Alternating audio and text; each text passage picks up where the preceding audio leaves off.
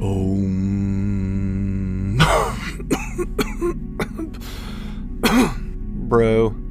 do you even meditate? Welcome to the Brody Sattva podcast. I'm Enoch Daniel. Like a lot of men of a certain age, my good friend Soch and I felt a sense of dissatisfaction. We're settled and successful, but we also have our struggles and personal demons. For the past couple of years, we've been on a journey to become better men. By that, I mean better husbands, better fathers, better human beings, just better at this thing called life. And now we've decided to share that journey with you and invite you along for the ride. We'll be speaking with each other, as well as others with wisdom to share, and hopefully some of you. We're here to ask the important questions, such as, how can we be better men and still tell dick jokes? And what can a couple of bros learn about the path to enlightenment anyway?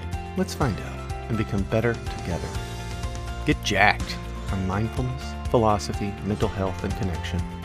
Starting right now. Venkat Murali is a sweet, sensitive soul.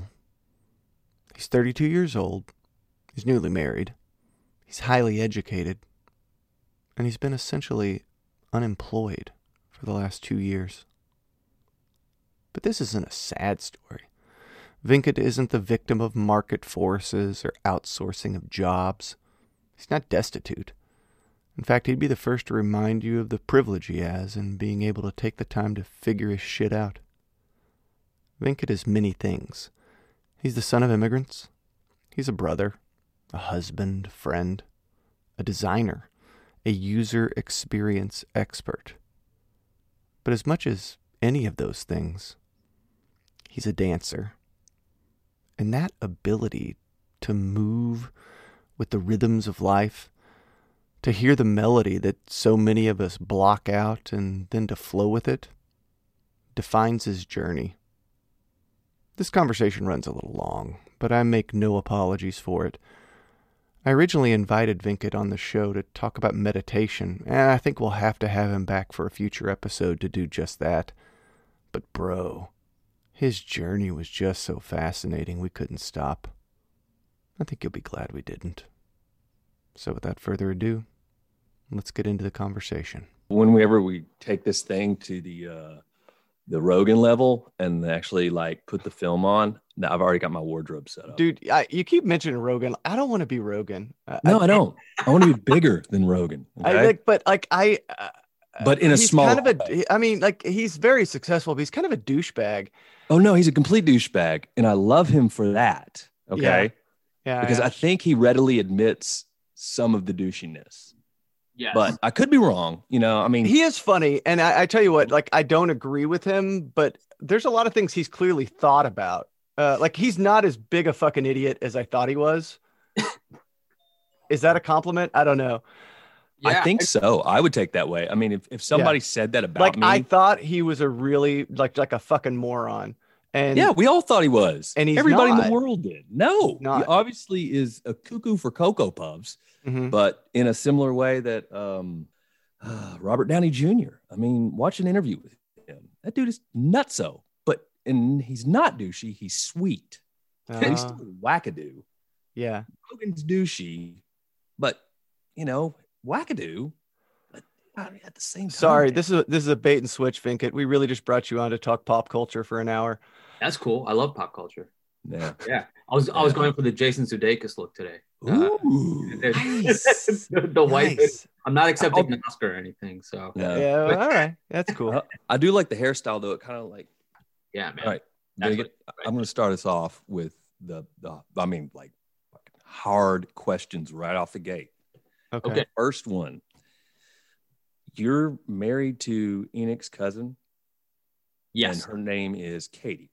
Yes. So whenever you're just like, getting after it, right before it, you say, hey, Katie, bar the door. All right. It's about that. Exactly. You nailed it. He did. That's how it goes. That's good. All right. Sweet. That's really all I had. That's all our pre-production meeting. That's the only one I came up with. But Venkat, thank you so much for agreeing to be on the podcast today. We're really excited to have a chance to talk with you. I, of course, have the distinct pleasure of already knowing you. Soch does not, and neither do our listeners at home. So why don't you just kind of tell us a little bit about yourself? Who are you? What do you do? Yeah, sure. So I was born in Chicago, born and raised. Still here. Went to school here, went to high school here, and then did a brief 2-year stint in India as a kid, 4th and 5th grade. Oh wow. Yeah. That's, I mean, how is it being a white man in India anyway? Yeah, right. It's like a white 10-year-old. Because your name is Vincent, right? You're Italian. Exactly. Murali. Yeah, can't you tell? I wasn't going to say anything. He looks a bit exactly. I get that a lot, actually. I can see that. You got a Mediterranean vibe going on. You're a little swarthy. Like that beard, it just fucking takes a cake, buddy. I want like beard growing lessons from you. Yeah. Oh man, this. Yeah, I mean, I have bad days. This is after a lot of bad days. Years of bad days, and then you learn what not to do, and then you're like, oh, okay. So what you're saying is I got to put the work in. Like there's no shortcuts, huh? Oh yeah. But it's so worth it. Like here, see, and then guys like me will compliment you. Like, yo. Yeah. I think that's it. That's the episode. I think that's a wrap, Good. guys. Wrap it up. Let's go. So, all right, man. So you grew up in Chicago, except for a couple of years you lived in India. Where'd you go to college? University of Illinois in Chicago. Mm-hmm. So first year I studied architecture. It didn't quite go the way I expected. So then I switched to computer science. Mm-hmm. Like any good South Asian boy would do. And then way to play to the tropes. Yeah, right. So, well, I tried it. Now I might as well just do what I'm destined for. And then graduated, worked as a software engineer for a while, and then had a somewhat of a career shift that went. I went from being a computer programmer, software engineer, web developer to wanting to embrace more of my creative skills and my creative side. Sure. When user experience, and that's where I met my partner, Katie. So were you working? You guys were working with the same company, or how did you guys meet? We met in the it was like a boot camp program. So it was a design boot camp, and yeah, we both quit our jobs. It was like a full-time boot camp thing. So tell us what is user experience? So I don't exactly understand what that is or what that means or what you would do. Tell us exactly what it is you do. Yeah. Wizardry is no. It's awesome. Yeah. No, it's not. It's not. It's really not. Oh. I wish it were, yeah. It's the crossroads where technology meets business meets psychology. Is the best way I could put it. So okay, you see any digital experience, because I'm primarily in the digital field, but there's experience for physical spaces as well. I mean, you could see any product, anything out in the world as quote unquote an experience. And so what we do is we study human behaviors, how people use products, how people use tools, how people interact with their environment. And then we, design products accordingly.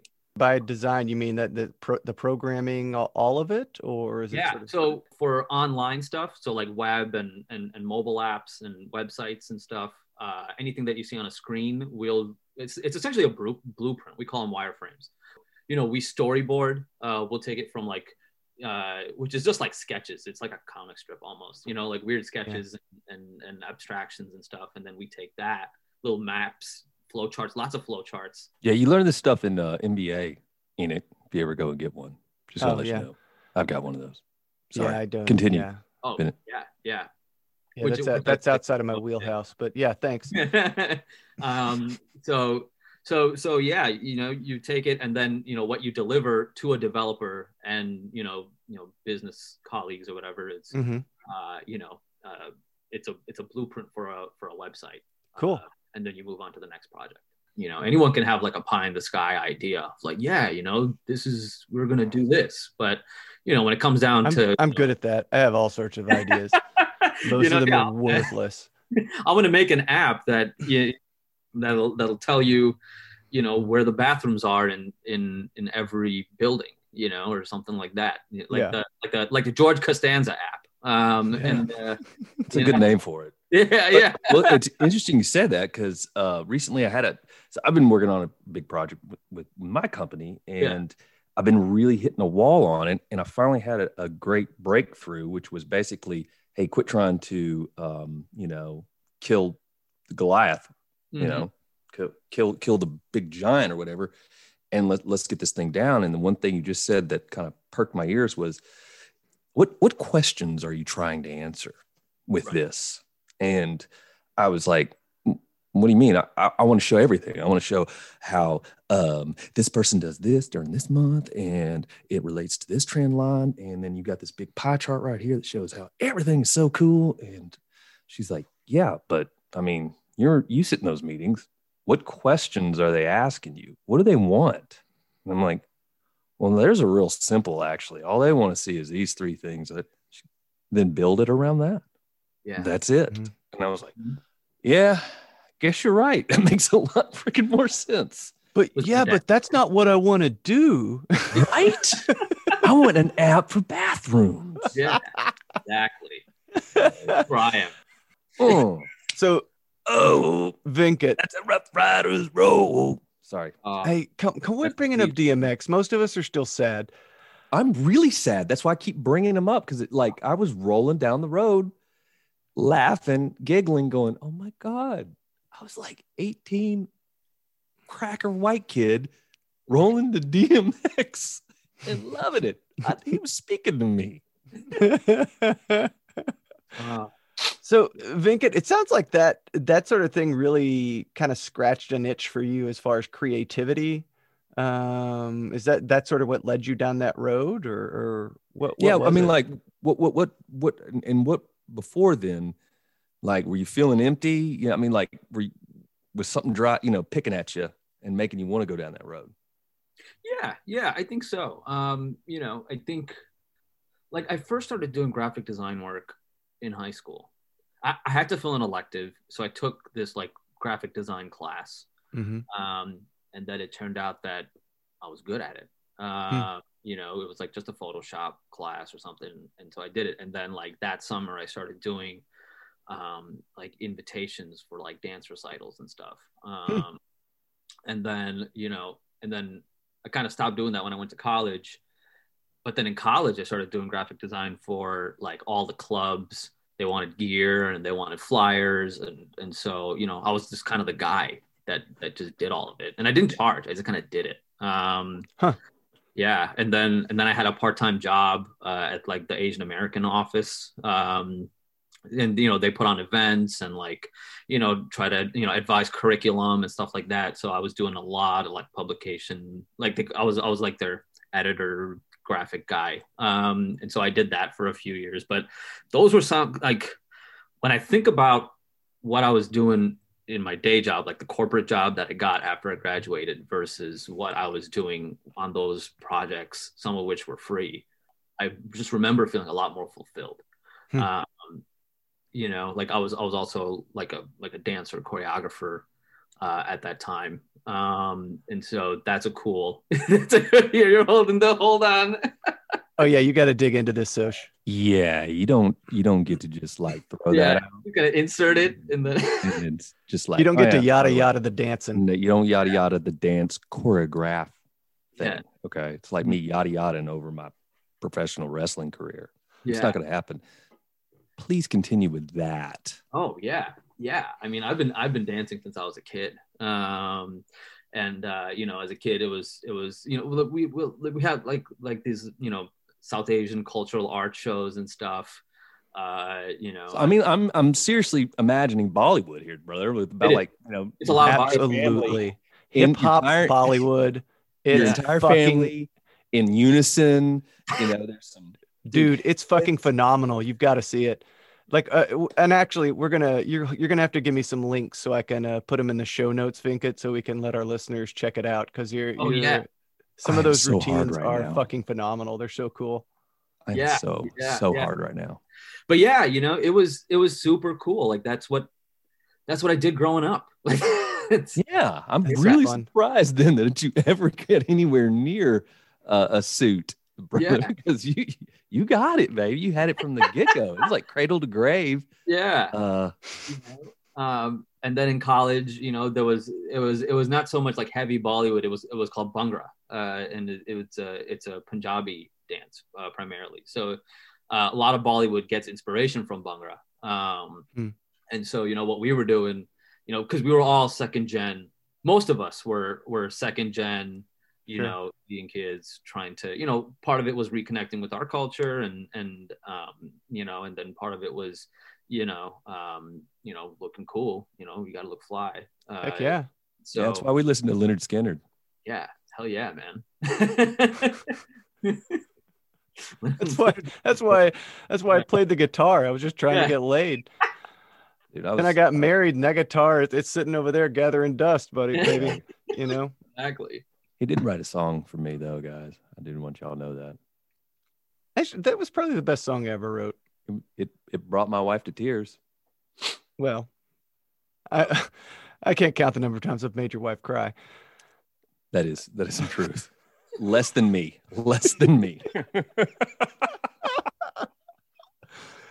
So now that we're making Venkat uncomfortable, let's move on. I know, right?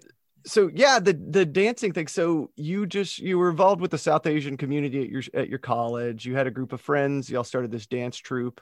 Mm-hmm. You guys went to like regional competitions and stuff, didn't you? Yes. Yeah, we did. And it's cool. It was cool, man. Cause like, there was a college team, mm-hmm. And they were, it was all part of the same like competitive circuit, quote unquote. Mm-hmm. And I graduated the college team and I left that. And I was like, all right, y'all do your thing. And then I, mm-hmm. Me and a couple of college grads, started our own dance team. That was my next question. Is that something that continues after college, or is that like just a college thing or? Sometimes, some people stop after college and, become adults, quote unquote. Right. Yeah, sure. And then, but we were just, a bunch like started as a group of like 6 of us college grads being like, yo, we still want to dance. We still want to do this thing because it's fun. Mm-hmm. And so we did one show and we weren't even thinking about being competitive then. Mm-hmm. But like, the first show we did went so well, we were just like, yo, why don't we just go for it? And that was like 5-year journey for me as a leader. That was cool. That's really cool. Yeah. Yeah. And so like, yeah, it was like leadership boot camp almost, because you go from like being the dancer to like, now I have to manage people. I have to teach people. I have to manage, there's a financial component to it. Yeah, there's sure. Almost like an HR component to Scheduling and all of it, culture. And then the actual like technicalities of teaching the dance and getting people together and stuff like that. So, it almost felt like a startup in a sense. Huh. Yeah. And it's like, but none of us were getting paid. We were just doing it for fun. Well, so in some way it's still like a startup. Yeah, it's still like a startup. Right. You have to do it for the love of the game. Yeah. You have to do it for the love of the game, or don't do it at all. Well, that's really cool. That sounds like that was like a really big part of your young life, It's by far the coolest story that we've had on this podcast today. Absolutely. Now, are you still in that world at all, or is that sort of do you keep in touch with those guys, or what? Yeah, I still keep in touch. Actually, one of the guys just called me today. I have to call him back. But yeah, we still keep in touch. And a bunch of them are now married with kids, and sure. And then some of them are, the younger guys are still, doing it. Last year, actually, I was part of another South Asian crew. Or 2 years ago. Yeah, this last year kind of screws everything up. But yeah, right. I have to remember it was 2 years ago because it feels like last year. Yeah, does anybody else feel like it? We just watched again Endgame and like Thanos, snapping the fingers and all that. I feel like this last year. Yeah, somebody snapped their fingers. Yeah. Somebody else is just about to snap their fingers again. Okay. Yeah. Someone snap a finger already. Yeah, right. Come on, hurry it up. Yeah. Put on the fucking glove. Let's do this. Yeah. So you graduate college. Yeah. You're working stiff. Yeah. Work for a big corporation. You decide this isn't doing it for me. Yeah. And you start pursuing other things. And so you decided to take this workshop and see where it took you, or did you quit your job while you were in the workshop? So before that, and one of my best friends, he's also in the same field. He's a product manager. He's in tech, but he's like a few years older than me. So he's been like a good, like, best friend slash, big brother figure in my life for a long time. And, he's a dancer. He helped me with the dance team, really helped me kind of grow into my role as a leader there. And, dude, it all comes back to the dancing, brother. It does, man. Oh God. Yeah. Okay. So cool. more than I, and it wasn't a big company I was working for. But it was a, pretty heads down software shop. I was like, man, I just kind of feel stale. Like, I did this thing, I studied computer science, and now I'm doing the, like, it's just, like something's missing, And then, like, this was like a whole year and a half of, me just complaining about my job over and over again. He was like, here, look at this program. And he showed me that program like months before. And I was like, I don't know, like, oh, I don't know what I'm going to tell my parents. And so I started taking workshops for UX, after work. They're just the free stuff. And then I tried the, hey, let's bring this into the company. And there was some marginal success there. That's cool. The company, had like a 3-person design team, and me being one of them, which, I was able to pitch and kind of help craft, but it wasn't moving fast enough. I was like, well, I want to do this more. And so that's when my friend showed me that, the course, and I was still reluctant, because there's that fear, right? Because it's like, well, this is a full-time design course. And, I'm making decent money for a 20, I was like, what, 25 then, or right, 25. And I was like, yeah, I'm doing pretty well, So like, it's that thing of like, I don't want to quit my job for this. What pushed you over the edge? Yeah, I mean, that is almost really actually big pushed me over an edge.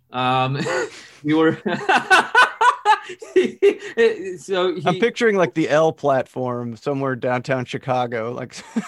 Yeah, well, so we were at a mall, and there was like an art exhibit at the mall, like an architecture exhibit at the mall. And we go to the art show, and again after the art show, I'm like, man, I wish I could do this for a job. And I go off again complaining, and so he pushes me up against the railing, and he's like, quit your fucking job already. Wow. I'm tired of listening to you go on about this all the fucking time. Just quit your fucking job and just do it. Wow. What a good friend. Yeah. Why did you ever do that for me? Buddy, you just got to do whatever you can to make that woman happy. All right. Whatever she says, you just keep fucking doing it. Keep your head down. You pushed me against the rail, and she would have thrown you over the rail. She would have thrown us both. Yeah. It made it look like an accident. I tell you, I'm here. A couple of things I'm amazed by that story. Number one, I'm amazed that you had a friend who was that brutally honest and that kind enough to be vulnerable and go out on a limb and say that to you. Like, hey, just fucking get over it and do it. Yeah. Number and two, insightful. Absolutely. And number two, I know you said, look, it's like a year and a half. I'm just constantly bitching about my job, blah, blah. And I'm like, but I know people who bitch about their job for 30 years. Like, that's like, and I know a lot of people, like, that's sort of the norm. Like, so number one, I think your friend's impressive. Number two, I think you're really impressive. That's a brave thing to do. You're 25, you're making good money, your life's ahead of you, to just take that leap and say, hey, let's try something different. I want to see if I can find something that fulfills me more. I love it. Yeah. And it's one of the things that I'm grateful for, now, reflecting on it and speaking about it now, because there's a lot, like you said, man, there's guys 30 years, 40 years, that just go through the same thing. Just humping the cubicle day after day or whatever, Yeah. And you didn't have to turn to a bottle and almost burn your whole life down. Yeah. But sadly, like that is the plight for a lot of people, Sure. Yeah. There's a couple of us out there.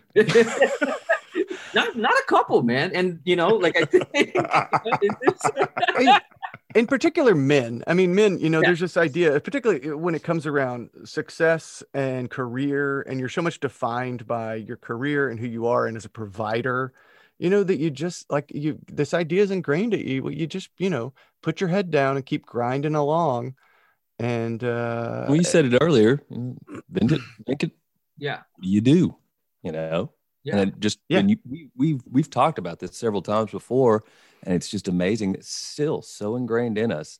That's what we start with, and we still kind of do that. And we instantly went to those old kind of ruts of conversation. That's what he meant.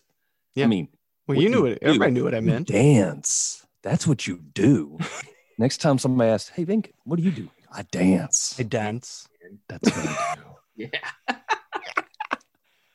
And you're absolutely right. I mean, there's an epidemic of depression in people and in men in particular who just never stop and think about if it could be better. Yeah. And part of my privilege there, I'll call it my own privilege there is I was 25. Sure. I was single, yeah.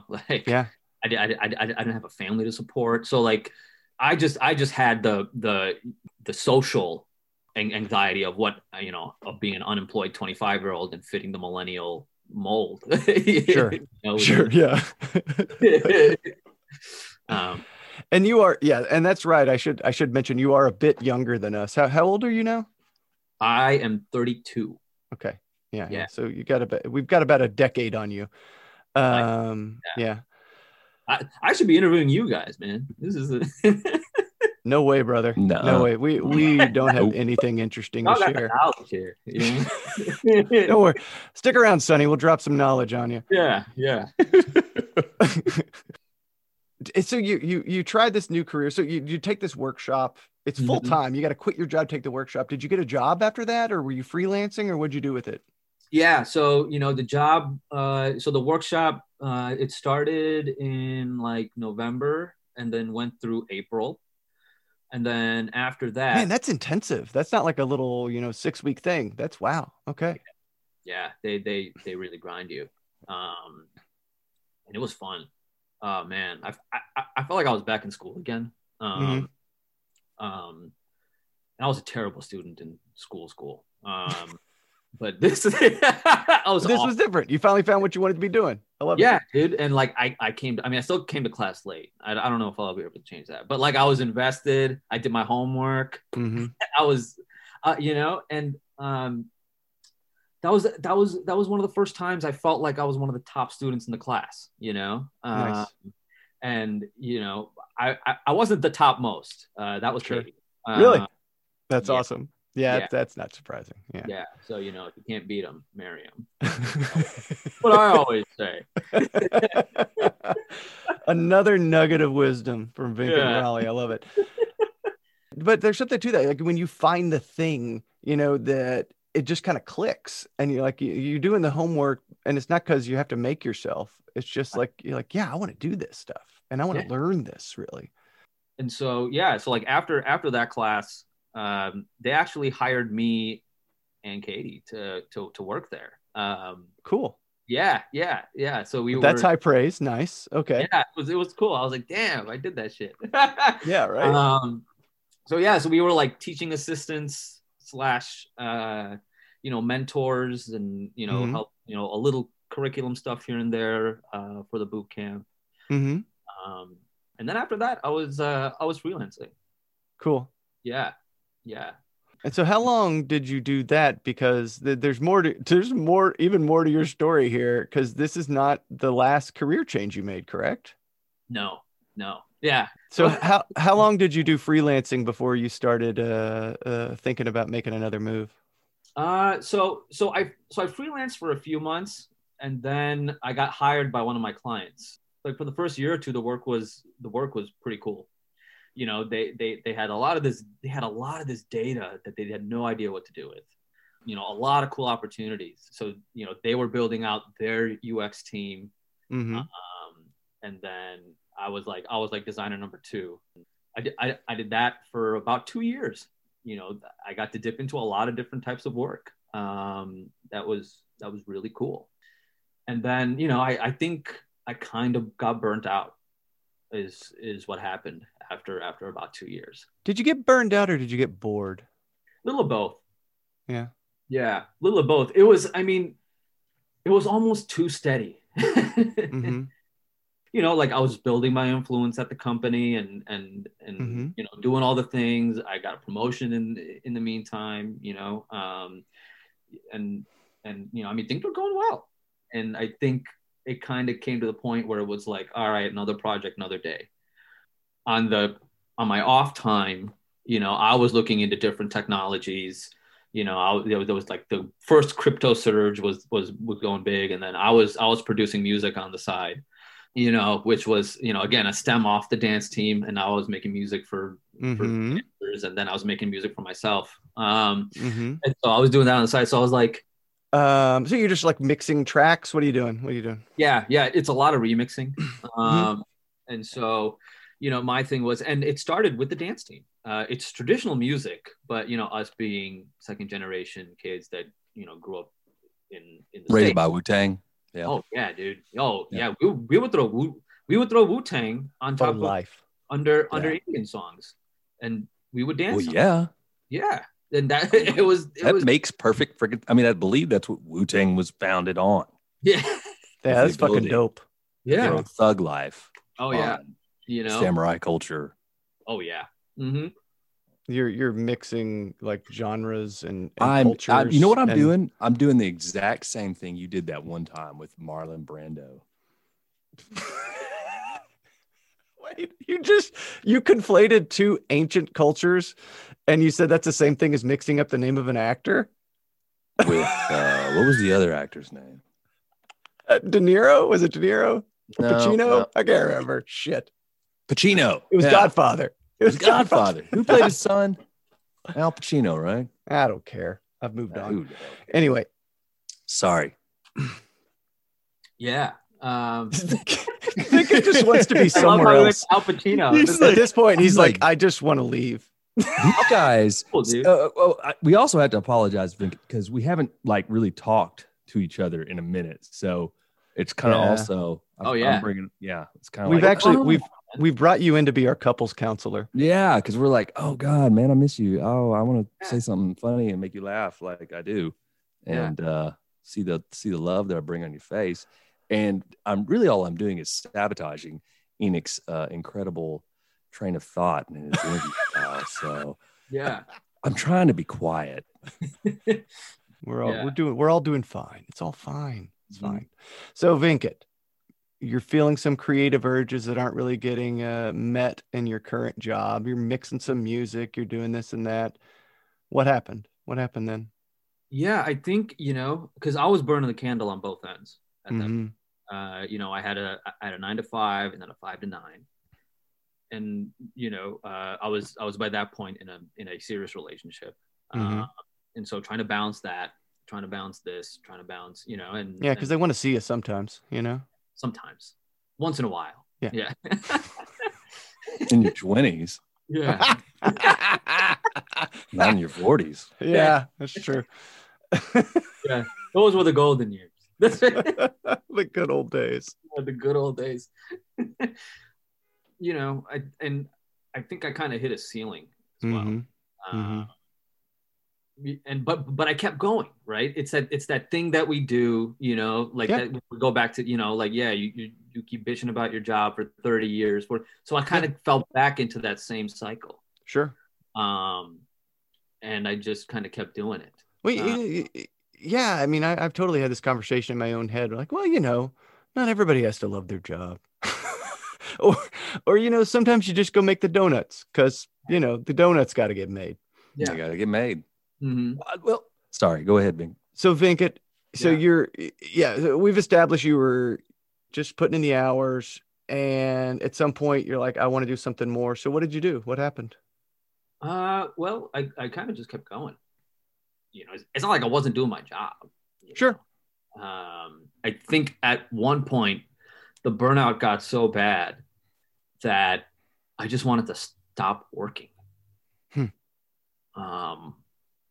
because I was fielding some other jobs and stuff like that, and trying to see what's out there, playing the field, what other companies are doing, and having conversations with people, but everything just sounded terrible. Everything, it's like, yeah, well, this is just another version of this. Like, so you just hit that wall, and we're like, I would just rather not get out of bed in the morning. Yeah, I just don't want to even do it.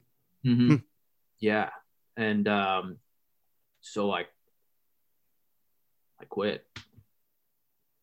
How was your relationship at that time? Because you said I'm assuming this is Katie. Yeah. So okay.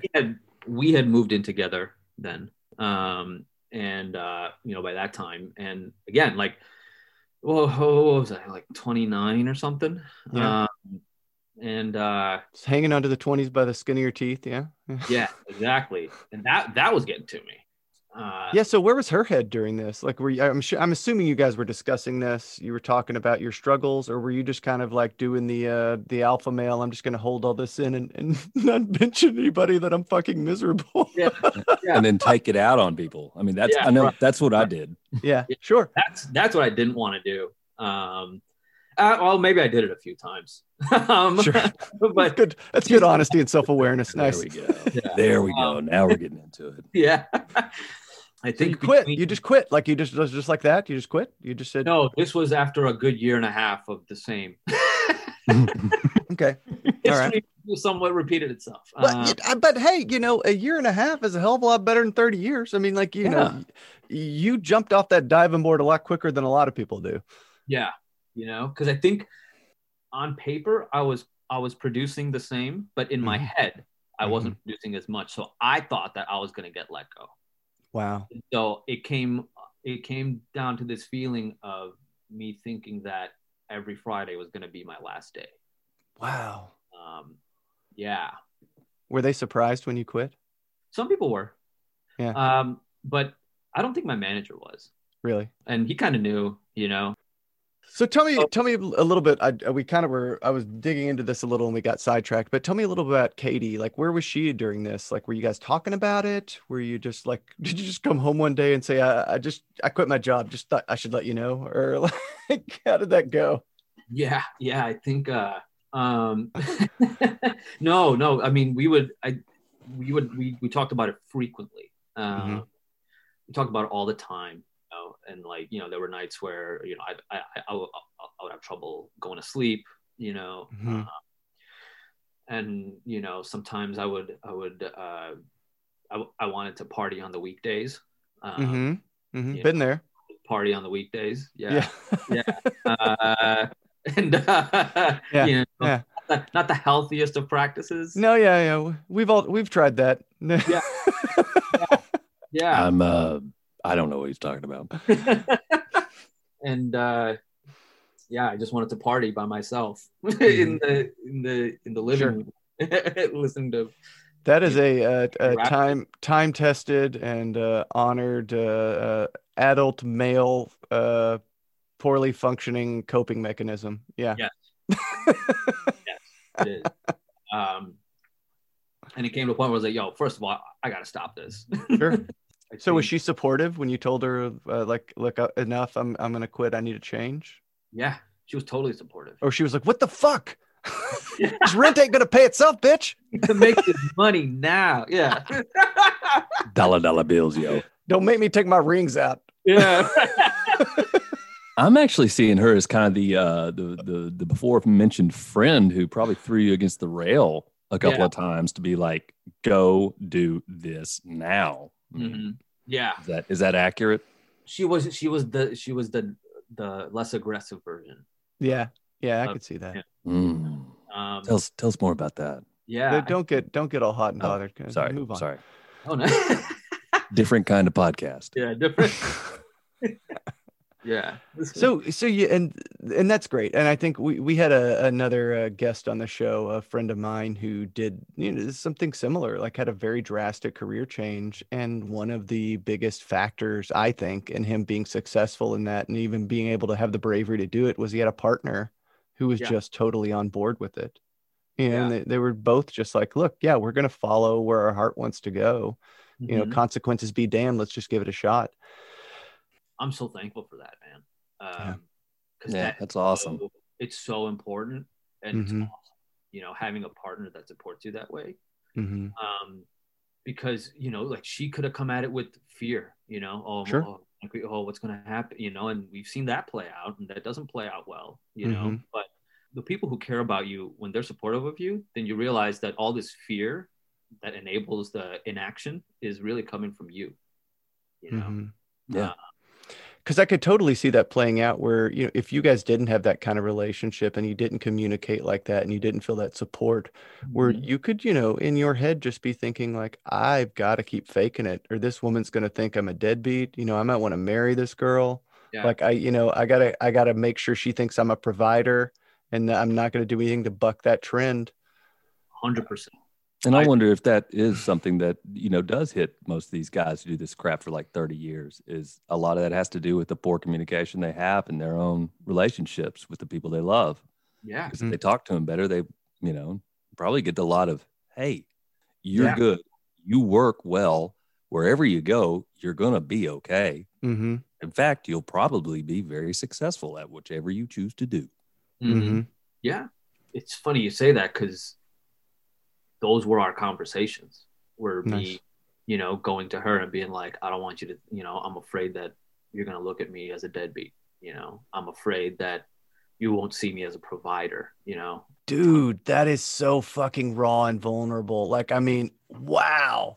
Yeah. I'm blown away that you would open up to this woman in your 20s, no less, open up to this woman and be that raw and open and honest. Like, chills, right? I got goosebumps. Got him right here. Yeah. It took, you know, 10 years of marriage and 3 years of therapy before I got to the point where I could talk to my wife like that. Like, that's amazing, brother. I'm still unable to. Yeah. You know, because I mean, maybe paints a picture of where I was. It's, you know, like, because questions about proposals were flying out, and questions about where to settle down were flying out. Yeah, if you're gonna make me an honest woman, what? Yeah, you know, planning a wedding was going out. So I was like, how the fuck am I supposed to do all? I have to pay for this, you know. And then it's like, and now I want to like make a, you know, find myself. Like, right? Who's got time for that? Yeah. You know, this is not the right time. Yeah. Last train's leaving to find yourself, buddy. You better get on it or forget it. You know, So then I was like, all right, you know, I wanna, and you know, it was almost like there was more pressure for that than there was like the job stuff. You know? Sure. More pressure, like, because she was always on there, like, I know you'll figure it out. You know, like, I'm confident, you're smart, you're capable, you'll figure it out. All right. But when am I gonna get this ring? It's not. No. I've noticed this hand's a little empty. Yeah. They get like that in their late 20s, man. You know, you can only string them along so long. Right. I joke around, but you know, that's how I heard. Sarah had been living with me for a year. Had uprooted her career and moved off to Memphis, where she knew no one, when she just randomly turned on me. I felt random to me. I'm sure she'd been simmering with this for months now, but turned to me in the kitchen and was like, so what are your intentions here? First of all, I could totally see her doing that. And the funny thing was, I was already ring shopping. Like, I was gonna do it. I was like, whoa, baby, slow down. Like, let me do it right. Give me just a little more time. It's like, you've had a lot of time. I'm like, I know. Yeah. That's what I said. I was like, you know, she was asking about a timeline, and I was like, don't worry, I got a timeline. You know, don't worry. It was like, baby, don't worry. Don't worry. I got this. Yeah. And I told her, I was like, oh, you're gonna be blown the fuck away. Don't you worry. And in my mind, I was like, you got nothing planned, homie. What do you say? Oh my God. What do you say? Now you're talking a big game. You're writing checks your body can't cash. Yeah. It's like seeing the salesman make all these promises. And what do you say? That's awesome.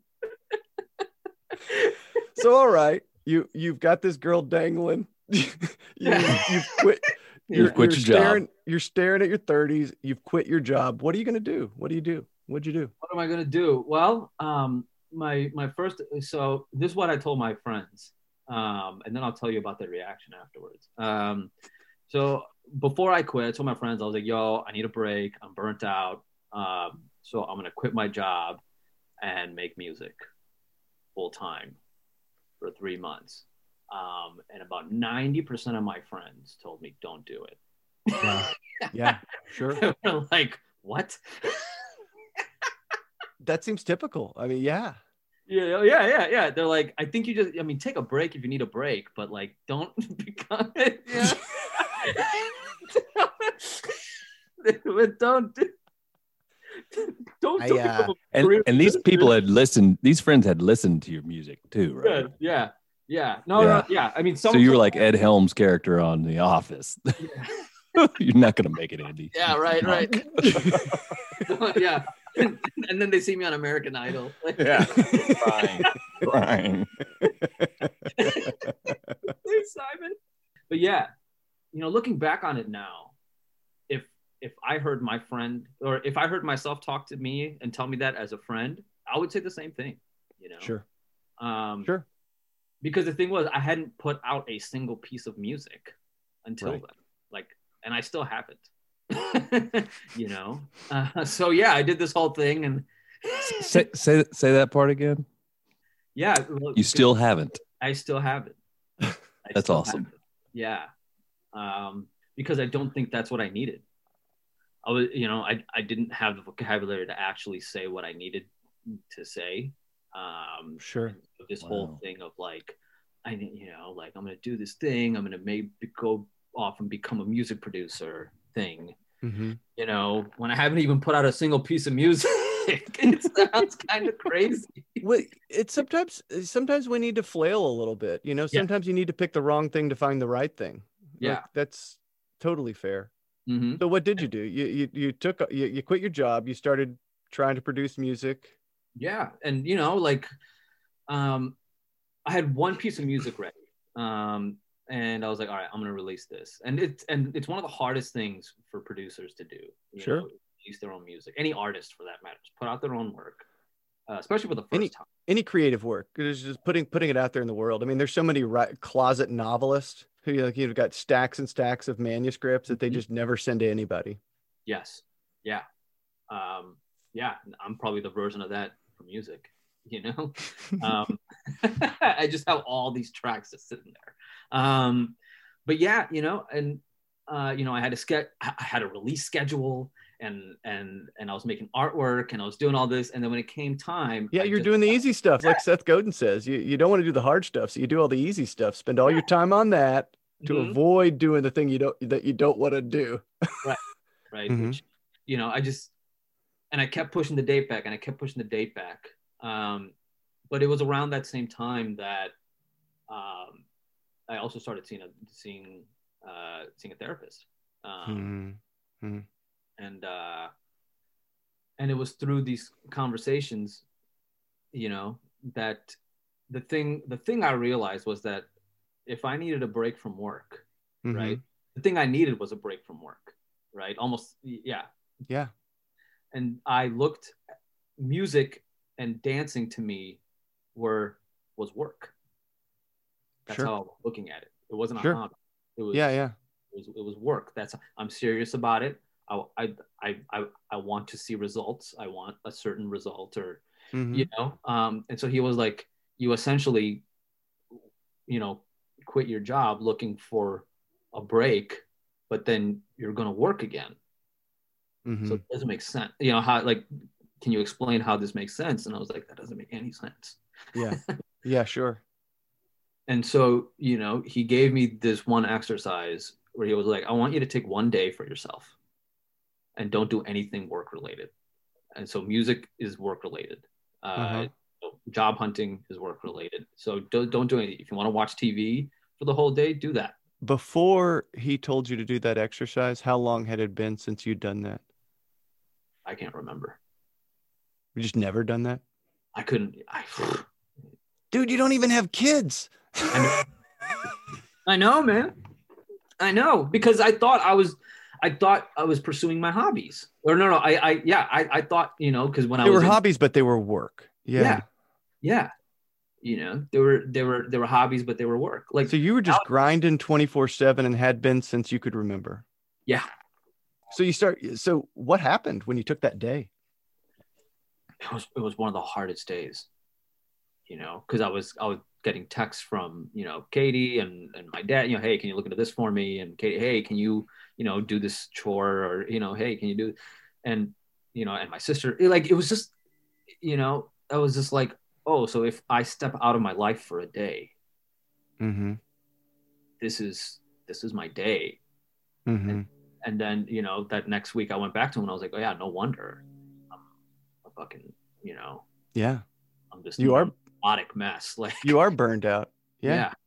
You know, it was around then that I started to realize, like, that's when I started to practice. I feel like I started to understand what real self-care was. Because that's what I needed. Yeah. You know, I didn't need a new job. I didn't need, you know, to put music out, you know, and become, you know, the next Dr. Dre. Like, I didn't need to do any, I needed to take care of myself.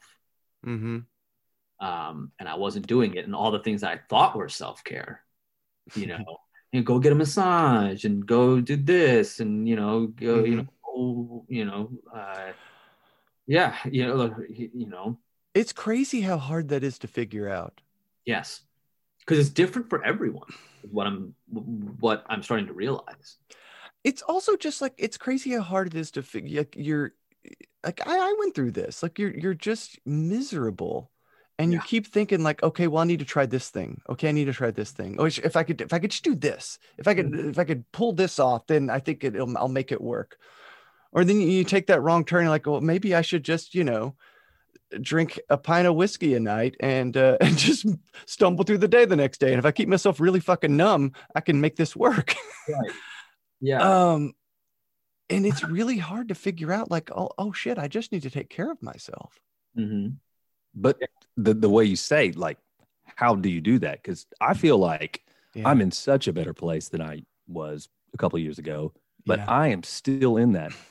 I got no clue on how to take care of myself. I still am searching. Like, I know something's wrong. I know it's not where I want to be. I know it's so much better than it was. And it's okay that I'm not okay. And all this, you know, I got it. And I'm still working, self-aware. But I'm still kind of at that point where I'd love to have figured out the magic jigsaw puzzle of what kind of self-care. And perhaps it's just the fact that a pandemic, Thanos snapped his fingers and all that crap that screwed what I had going up. Sure. But anyway, sorry. So yeah, what do you do to take care of yourself now, Venkat?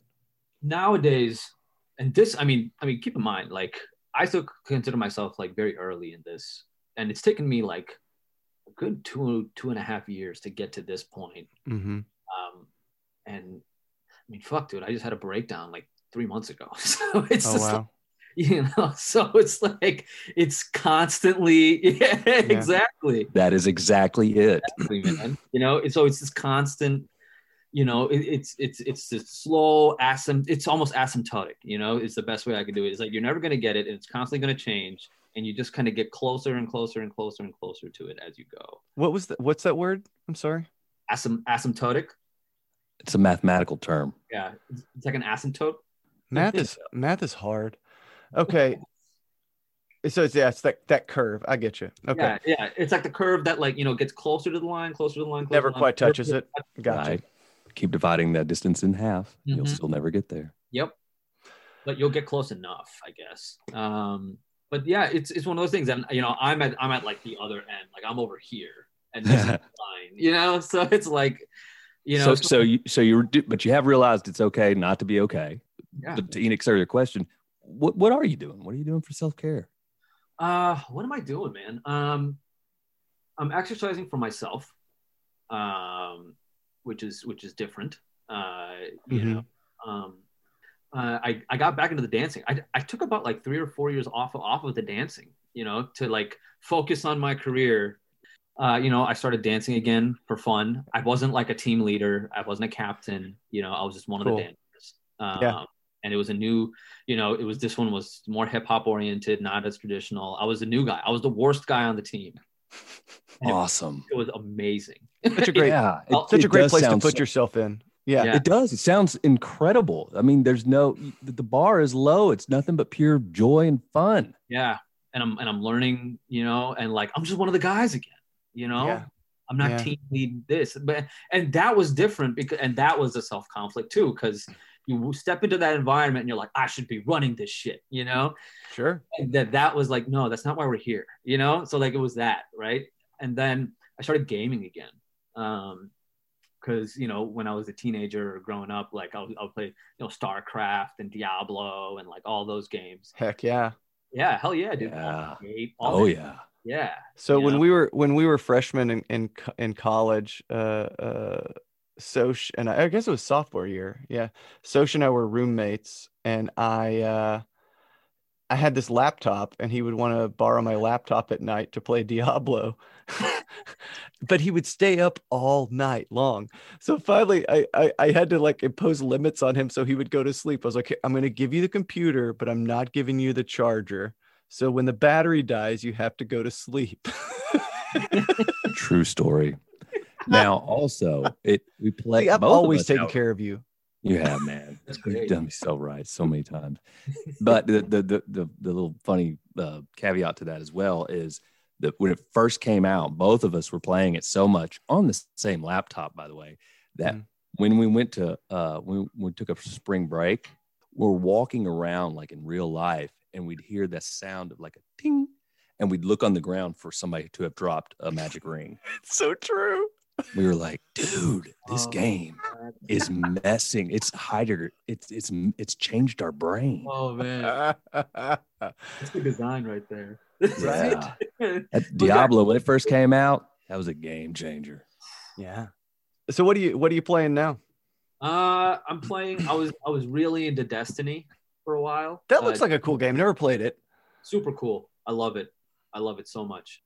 And then I was playing StarCraft for a while. And then like I was like, you know what? I want to get on the console. So I bought an Xbox. Great. I got a bunch of these games. I got all the Halos and and then I got into PC gaming. And got to build my own or upgrade my own gaming PC. Nice. Which was cool. So like. And I remember thinking about wanting to do all this stuff and wanting my own gaming PC in high school and wanting to play these games and stuff. And I never got to. So it was a cool chance to feel like a kid again. I got a Switch. The Switch is fun. Yeah, it's so fun. And those games are lighter, so it's not like it's not all about shooting people. So, even though that's fun. So yeah, I'm just trying to, I'm all over the board. And the amazing thing is I'm not trying to be a gamer, I'm not trying to win. Yeah. Probably the worst guy. I suck at all these games, but it's fun. Are you like online getting like made fun of by 14-year-olds? Yeah, probably, yeah. It's funny because I never actually came across any of like the toxicity. Really? Oh, that's cool. Yeah, it's. See, I assume that's all there is. Like, I have no idea. That's what it's supposed to be, Like, I'm ready for it too. The few times that I've actually been on, I've tried the Dungeons and Dragons, Neverwinter, that sort of stuff. My kid's great at Call of Duty, and it freaks me out. It's like I'm on speed or something because it's just very anxiety ridden for me. People pop out of nowhere. I can't control the control. There's too many buttons now. So I need something that's a little slower. But these kids, I mean, yeah, they're like 20, sometimes 17, 18. Horrific language for such young people. Terrible. Oh, yeah. Terrible. Yeah. Shameful. Dude, they're real nice. Not only that, but they're really nice to me. And they're like, oh, that's so cool. You got a 13-year-old. Oh, you're 42. Wow. Where are you playing out of? Little Rock, Arkansas. Cool. No mention of barefoot, pregnant, cousins and you redneck piece of shit. Get off of our server. Yeah, exactly. None of that. They take care of you. Come on, old timer. We'll keep you from getting shot. Yeah. Thanks, guys. Yeah. So cool. So yeah, you sound like you're pursuing old hobbies. You're trying to do things that just kind of feed that part of your soul. Sounds like you're playing, like living in the moment with play. You know? Yes. And it's so interesting when I reflect on it now. And when I reflect on like 27-year-old Venkat, where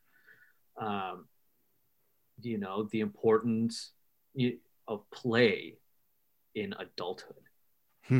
Definitely. Oh God, and it's so easy to lose. Yeah. It is, dude. Like I was thinking about this the other day. It's like as soon as your balls drop, you're told you gotta look cool and swag, and sure, everything's about everything's about getting laid, and everything's don't about make a fool of yourself, getting a girlfriend, and this. Mm-hmm. It's all like men in groups. Like it's all about sometimes I think of like primate displays. Like it's all this like chest puffing and the peacock. Mm-hmm.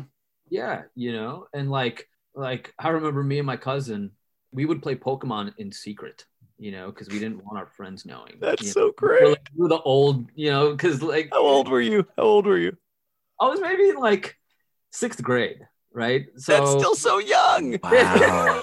How awful is that? Pokemon was over by then, How awful is that? We were big Magic the Gathering. Huh? Oh, Enoch and I, big Magic the Gathering. In fact, I tried to teach a 13-year-old it as well, and he's not really down. Yeah.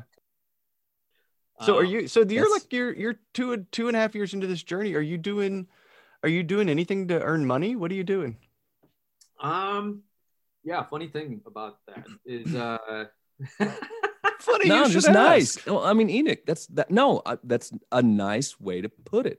Yeah. I feel like you've grown in this episode alone. Yeah. Now, what do you do? Yeah, right. So how do you make money? Who are you? Yeah. No, what are you really? What do you bring to the table these days? Well, my years in slaving at corporate America have left me with a nice little cushion. That's nice. Hold on, we got a retired 32-year-old. No. Oh no, we got somebody who's been on like a 5-year sabbatical here. Yeah, I understand that play's good and all, man, but Jesus, how the hell did you pull that off? I burnt the fuck These out. are the that's how I pulled that off. These are the faces of jealousy. Yeah.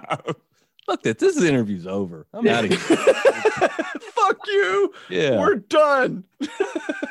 Oh, no, me and my therapist have this joke. It's like, yeah, I spent all this time making a lot of money in corporate, being this guy, and then now it's just all going back into therapy. So he said, and now you're putting my kids through college. This is great. Exactly. This is awesome.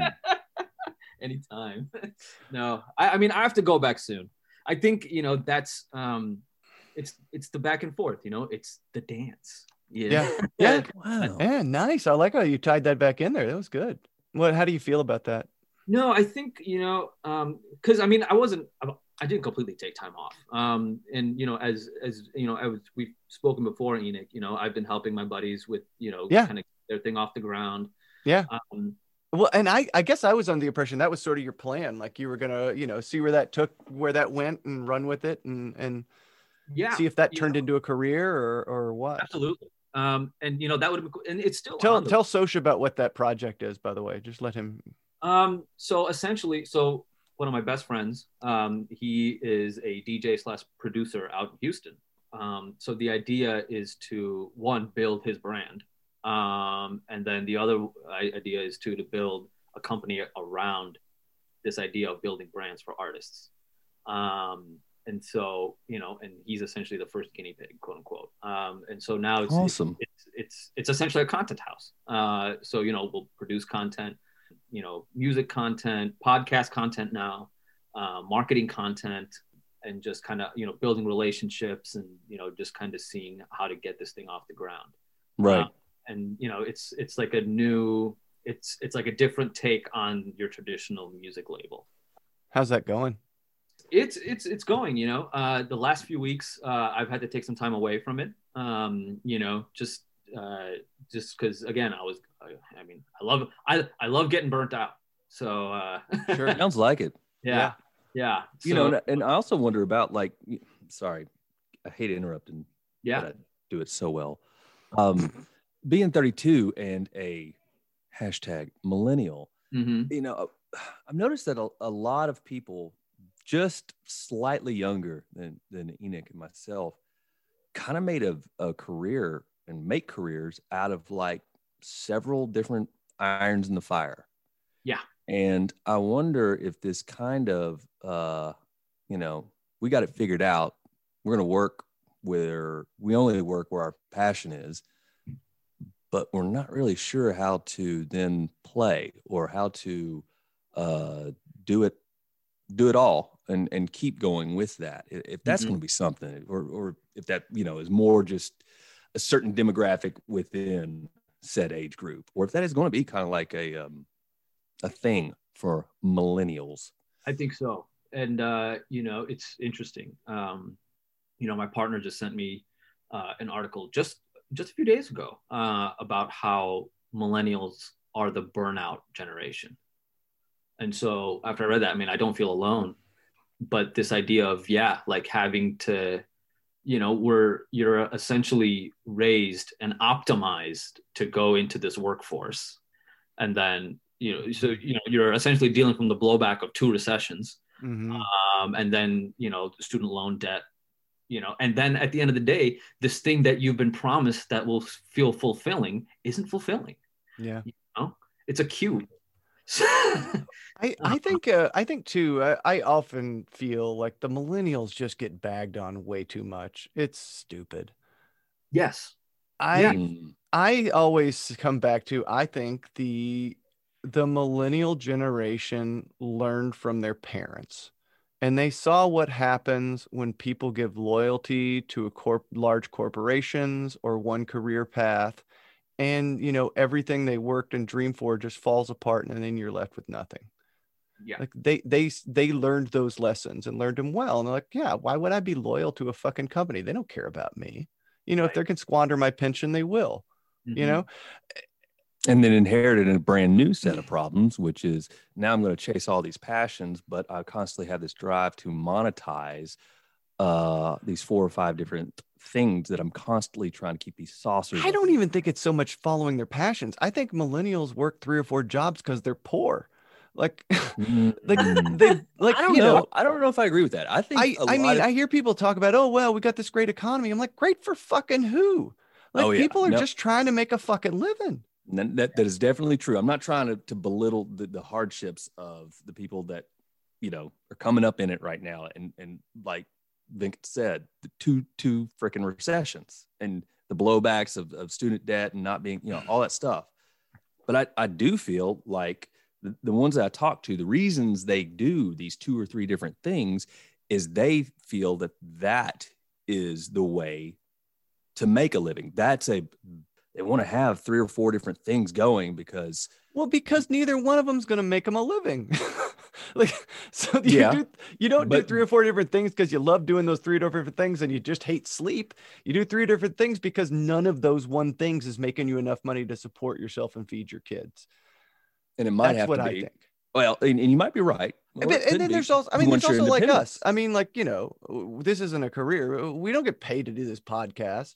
Like, you know how much time I put into this shit, and I do it because more than me. It's fun and it's something I am passionate about. And you know, there's some of that too. There is a desire to see if you can monetize something that you are passionate about as well. Anyway, now that we've explained your generation to you, Venkat, tell us what you think. No, I mean, you got off, man. It's like, you guys he just off. Says, yeah, you guys are right. Yeah. We're done. Yep. We're done. He's like, Jesus, old assholes. Boomer. My kids fucking call me a boomer. I'm like, dude, you don't know what a fucking boomer is. Shut up. It's all right. My friends call me a millennial. And I'm like, oh. What is it? Degeneration X. That's it. X, baby. Yeah. I went to Professor Xavier's School for Gifted Youngsters, motherfucker. Yeah. Exactly. Oh man. But I think both you guys are right. I think, yes, we did grow up seeing our parents, go through the system. I mean, my parents are around the age to retire, and they were promised. And you listen to like the things they expect are like not, it's not much. It's like a retirement party, or some acknowledgement that I've given this company 40 years of my life.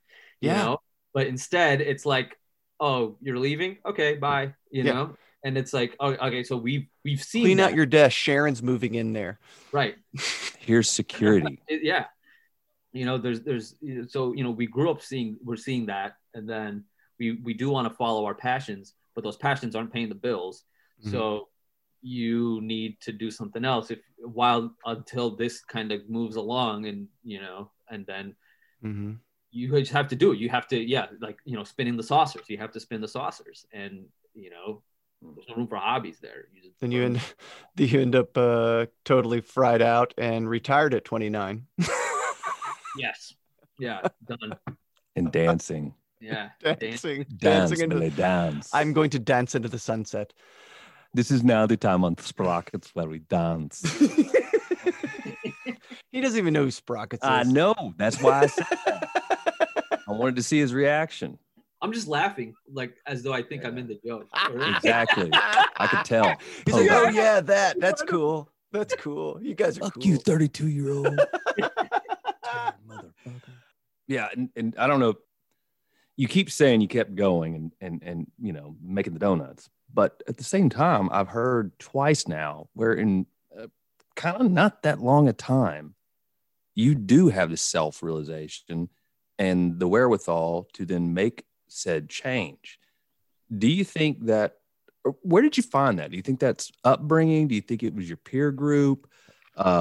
Just you, a mixture of all that? Because, like Enoch and I were talking about, dude, I mean, the norm actually is, no, man, you suffer for 30 years and you shut the hell up about it, because otherwise you're a bitch.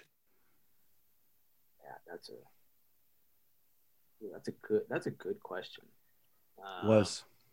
And I'm trying to think about what I was feeling in those moments. Mm-hmm. And it's almost like, I feel like when you're pushed to the brink in those scenarios, it almost feels like a life and death situation. Wow. It almost feels like, if I don't do this, I'm going to end up a statistic, wow. At the age of 60. Mm-hmm. Because what you see in front of you. You see these guys plugging along for 30 years, 40 years. Yeah. And then, you see, stress-related heart, like heart issues, heart attack. Mm-hmm. South Asian men are a growing demographic for early heart attacks. Why is that? Or if that doesn't get you, depression, and all of these things that you realize in your 60s when it's too late. And so I saw that. I was like, if I keep going like this, I'm going to end up like this. Yeah. I don't want to end up like this. How did you see that? I mean, most people don't, or they cynically see it and they don't have the bravery. So, or they just keep plugging along and thinking like, I'm going to figure this out. I'm going to figure this out. I'll get it on the next go round. I mean, A, you saw it, and B, you did something about it. And earlier when I was asking that, it's kind of like, it's like the friend putting you against the rail, or Katie, or your parents, or school, or Seinfeld, or what the fuck ever. Mm-hmm. What, if you could look at, I think these things had that kind of influence on me. Yeah. And I think part of it was my parents, man. And part of it was, my parents came from India, in the late 80s. I mean, my dad used to work at Burger King when he came here, wow. He with like $10, it's like it's like your typical immigrant story. You come with like a few dollars in your pocket and you got to make it work. And in that, you don't have the luxury of following your passions. Yeah. You know? And I saw my parents give up a lot so that me and my sister could have, you know, go to extracurriculars, you know, or like so that I can dance, Mm-hmm. you know. And I saw them go into the corporate, you know, salt mines and punch in every day. And, you know, it doesn't come without resentment, you know, but you know why they're doing it, you know. And so it's like, and to see, you know, an entire generation of parents, you know, kind of be treated the way they are by this large corporate system that we have. And it's like, yo, I don't, you know, like I appreciate what my parents and all parents have done for me and my peers and my contemporaries. But sure, you know, if I can choose to not participate in that and do it differently, you know, so that I don't end up being another statistic, I got to do it. You know, like it's just like this thing. Like it has to be about more. It has to be about more than going to work and coming home every day. And it's really interesting. I think number one, the way you describe it, it's because I was thinking in terms of you made this choice, this incredibly brave choice, and the way you describe it, it almost sounds like you just didn't have a choice. Like you felt like you were gonna just fucking die if you didn't do it. Yeah. And it also kind of sounds like the very people that gave you the example of kind of what not to do also really did kind of give you the example of, hey, trust yourself and do this. It's worth it. You know, I mean, not to punch the clock per se, but to take that freaking risk. Trust yourself. This is worth it. I also, my other kind of thought on that I was thinking was that there's so much optimism in that choice. To think the idea that there is a better way. I think there is. And, you know, I think at the end, it's like, I've never been, how do I say this? One of the most freeing thoughts that I have that I probably take for granted a lot. And I don't tell people very often because it's scary, but it's like, I've never been concerned about my ability to make money. You know, where it's like, listen, like I got a cushion today. I've worked my ass off for it, but I got it. If tomorrow I can't get a job, I'll go sling burgers, you know, but like, you know, if I have to make rent, I'm going to do that until I figure that shit out, you know, but it's just this visceral reaction against, you know, needing to borrow money or, you know, needing to do anything of that. Like that's really liberating. It's the fear. Yeah, it's the fear you were talking about earlier. We create that fear. Yeah. And that's awesome. Yeah. Yeah. And so it's like, you know, no matter what, and like I have to constantly remind myself of that, you know, because I mean, I'll say that, and then like 5 minutes after, I'll check my bank account and be like, fuck. You know? Yeah, because that's there too. Yeah, Katie comes in and says, dollar bills, yo. Yeah. You know, but that's a liberating thought because, you know, I've been working since I was 14. I've been, you know, doing some kind of part-time job, you know, or some type of thing, making money. And that's the thing about America, man. If you want to make money, you just got to work. You got to work for it, you know. That's one of the, you know, that's like the immigrant ethos. You know? Sure. It's just like, yeah, you can make it in this country, but you got to work. And so now it's like, okay, well, how can I work and enjoy it? You know, because I you know, and like, you know, like my parents obviously want me to be stable and financially secure. Sure. And so in terms of like taking risks and stuff, you know, it's you know, like being an engineer or a doctor or a lawyer is a less risk averse but financially rewarding career path. For me, you know, maybe it's me, you know, trying really hard to believe that American dream stuff that I've been, you know, thrown, you know, that's been fed to me since I was a little kid. You know, it's like, well, I want the American dream. I want to follow my dreams and make money too. Sure. But in 2021, it's harder than you're told it is, and so you just got to figure it out. Yeah. But what's not your dream? Everybody got dreams. Yeah. What's your dream? Everybody got dreams. Yeah. Even over the last few months, right? Like towards the end of last year, I was dealing with all these migraines and this and that, and again, candle on both ends.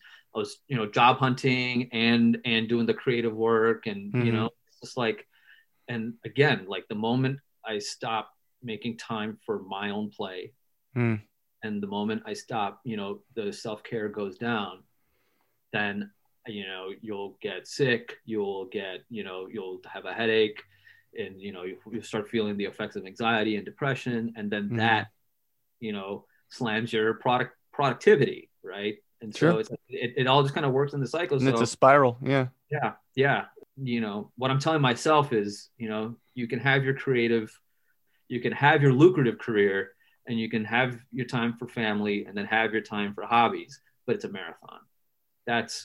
And not a race. And I think that's been the biggest realization for me, is that, all right, if I don't get to this thing today, that's fine. Yeah. If I don't get to this one, piece of artwork today, or if I don't do this today, that's fine.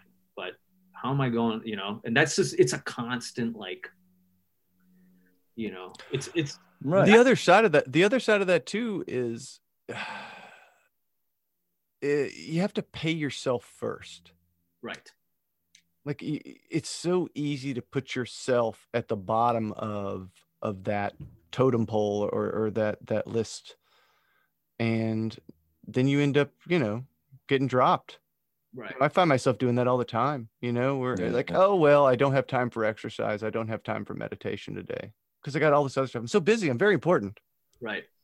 And before you know it, the wheels fall off. Yeah. Not only that, we usually put that mind frame on the stuff that is the self-love as the stuff we're trying to avoid, like working out.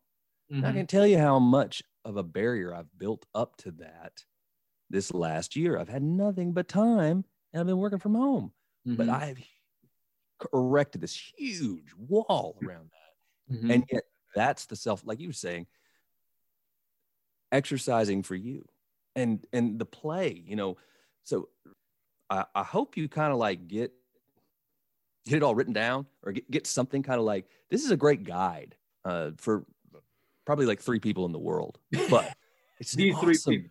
Yeah. There's 3 people who need that message though. But it is such an awesome message. And I do hope you procreate, because I feel like you will find such enjoyment in the play.